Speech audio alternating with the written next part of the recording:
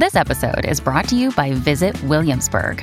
In Williamsburg, Virginia, there's never too much of a good thing. Whether you're a foodie, a golfer, a history buff, a shopaholic, an outdoor enthusiast, or a thrill seeker, you'll find what you came for here and more. So ask yourself, what is it you want? Discover Williamsburg and plan your trip at visitwilliamsburg.com. Many countries are still reckoning with what happened in the aftermath of World War II. Now, all while I was growing up in the 1980s, there were stories about people being found living normal, kind of everyday lives, but turns out they had served the Nazis. And back then, there was all this discussion about bringing that to light, holding people accountable for their history. But did Canada ever truly do that? Like, did we grapple with who we let in and what their histories might have been? Well, maybe we didn't, because an investigation by our next guest shows that maybe we still have a lot to learn. Conrad Sweatman is a Winnipeg arts communicator and musician and has written about the history of the Winnipeg Art Gallery, and he joins us now. Conrad, thank you for being here. Thank you for having me. How did you get started on this? Well, there'd always been rumors that Ferdinand Eckart, the director of the Winnipeg Art Gallery in the post-war years, had some ties with the Nazi Party, but it was really just whispers that I had heard in Winnipeg, and I decided to look into it, and quickly I started to find there was evidence he'd written a number of Nazi articles, but it took a little bit longer to sort of get the full picture. Which was that he was, for at least a period, a committed member of the Nazi Party, and then had gone on to work for IG Farben, which was the company that constructs Auschwitz and is complicit in all kinds of war crimes. And then he comes to Canada and becomes this pioneering figure in the arts world here. Okay, let's start with the history that people in Winnipeg might know him as. What was the association with the Winnipeg Art Gallery?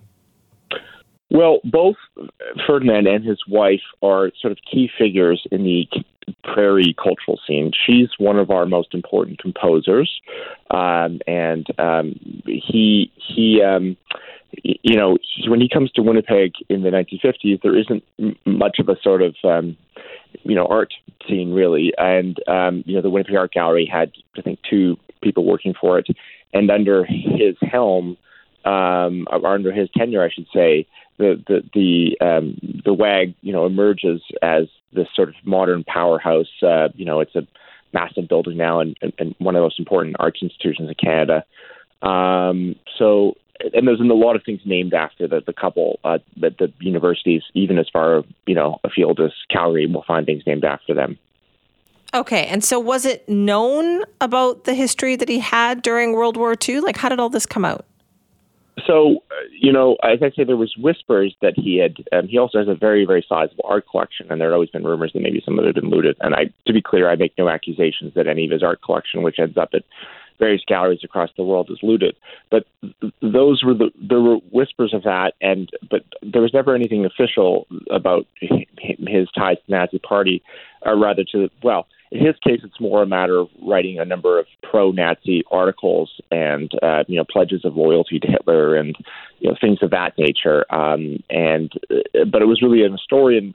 People keep giving me credit for all this, but it was an historian in Germany who had first sort of given the profile of Eckart and his foray into Nazi politics a few years ago.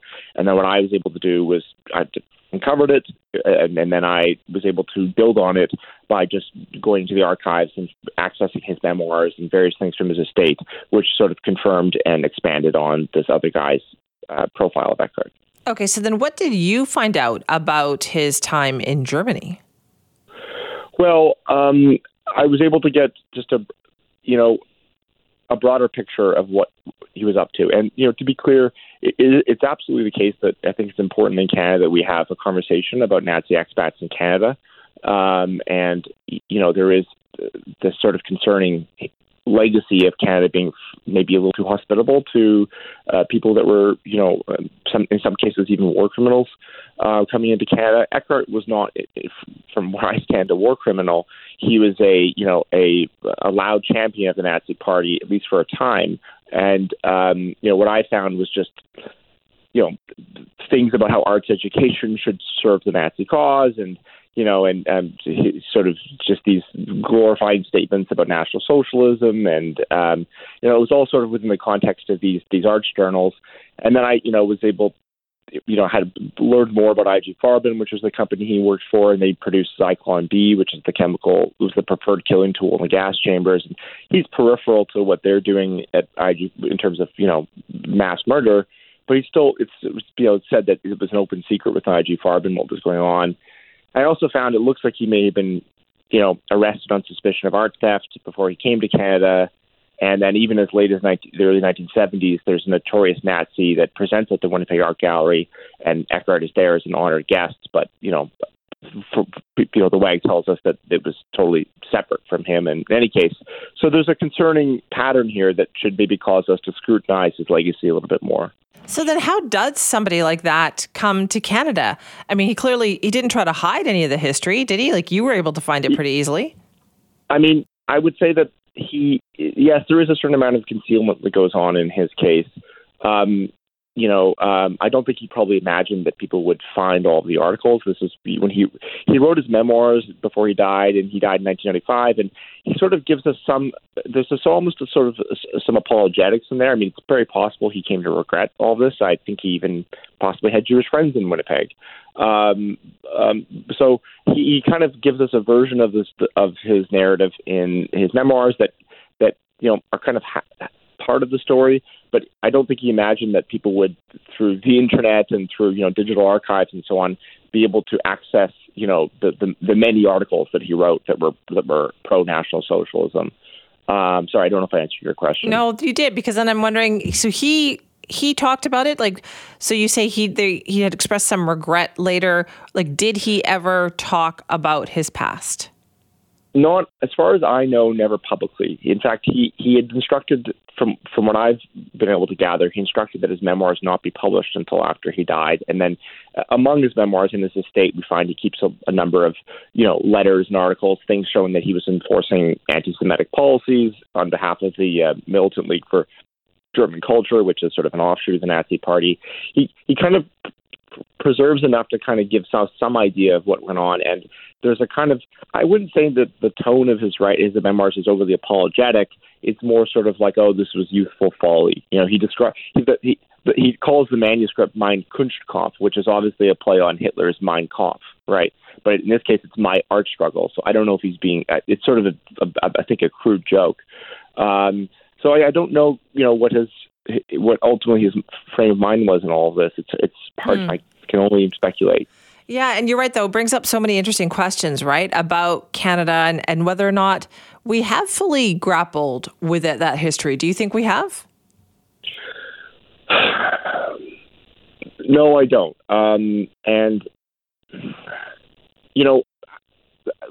People often talk about cancel culture right now, and I think there is a valid sense that we should, maybe afford people a high degree of, forgiveness and privacy for their foibles. And I tend to agree with that.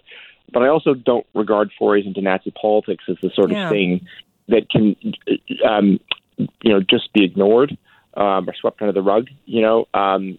There's a line somewhere, right? Like there's youthful mistakes, and then there is full on joining these kinds of things and participating in an organization that was not right.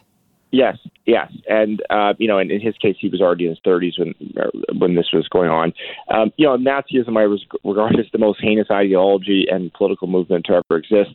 And it just seems that where particularly Republic figures engage in this sort of thing, and we're writing these, we're lionizing them in our histories as went on with Eckhart, a certain transparency is due. And, people, I can't pass judgment on Eckhart's soul, so to speak, but it just seems to me that if we're going to be treating these people as patron saints of the arts or any other field, we need a full picture of things.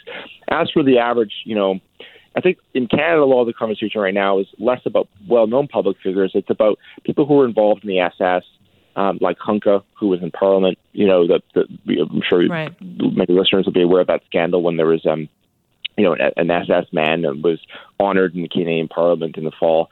But people like this, they're actually lesser known in Canada. They sort of led much more ordinary lives than someone like Eckhart. But in many cases, their crimes I would say, are far greater too. There's an interesting history there of there was a time where it seemed like it was easier, according to some historians, to enter into Canada if you were an ex-member of the SS than if you were Jewish. So it does seem to me that there maybe needs to be some reckoning. I mean, if nothing else, it's not necessarily about cancel culture. It's just about trying to confront some of the hard truths about our country and our history. And I think there's actually something kind of patriotic about that. It's not anti-Canada. It's just, if you believe in Canada and you believe in the project of Canada, as many, say they do, and they wave their flags, you should be able to, you should be able to also confront what's ugly about our history. Well, Conrad, thanks for talking to us about it today. We appreciate that. Thank you so much. That's Conrad Sweatman, a Winnipeg-born arts communicator and musician, talking about his discovery, his voyage of discovery, really, the research that he did into finding out about a prominent arts, curator of the Winnipeg Art Gallery for decades who had a past that was linked to the Nazis that doesn't get kind of talked about enough. Make some good points there, too.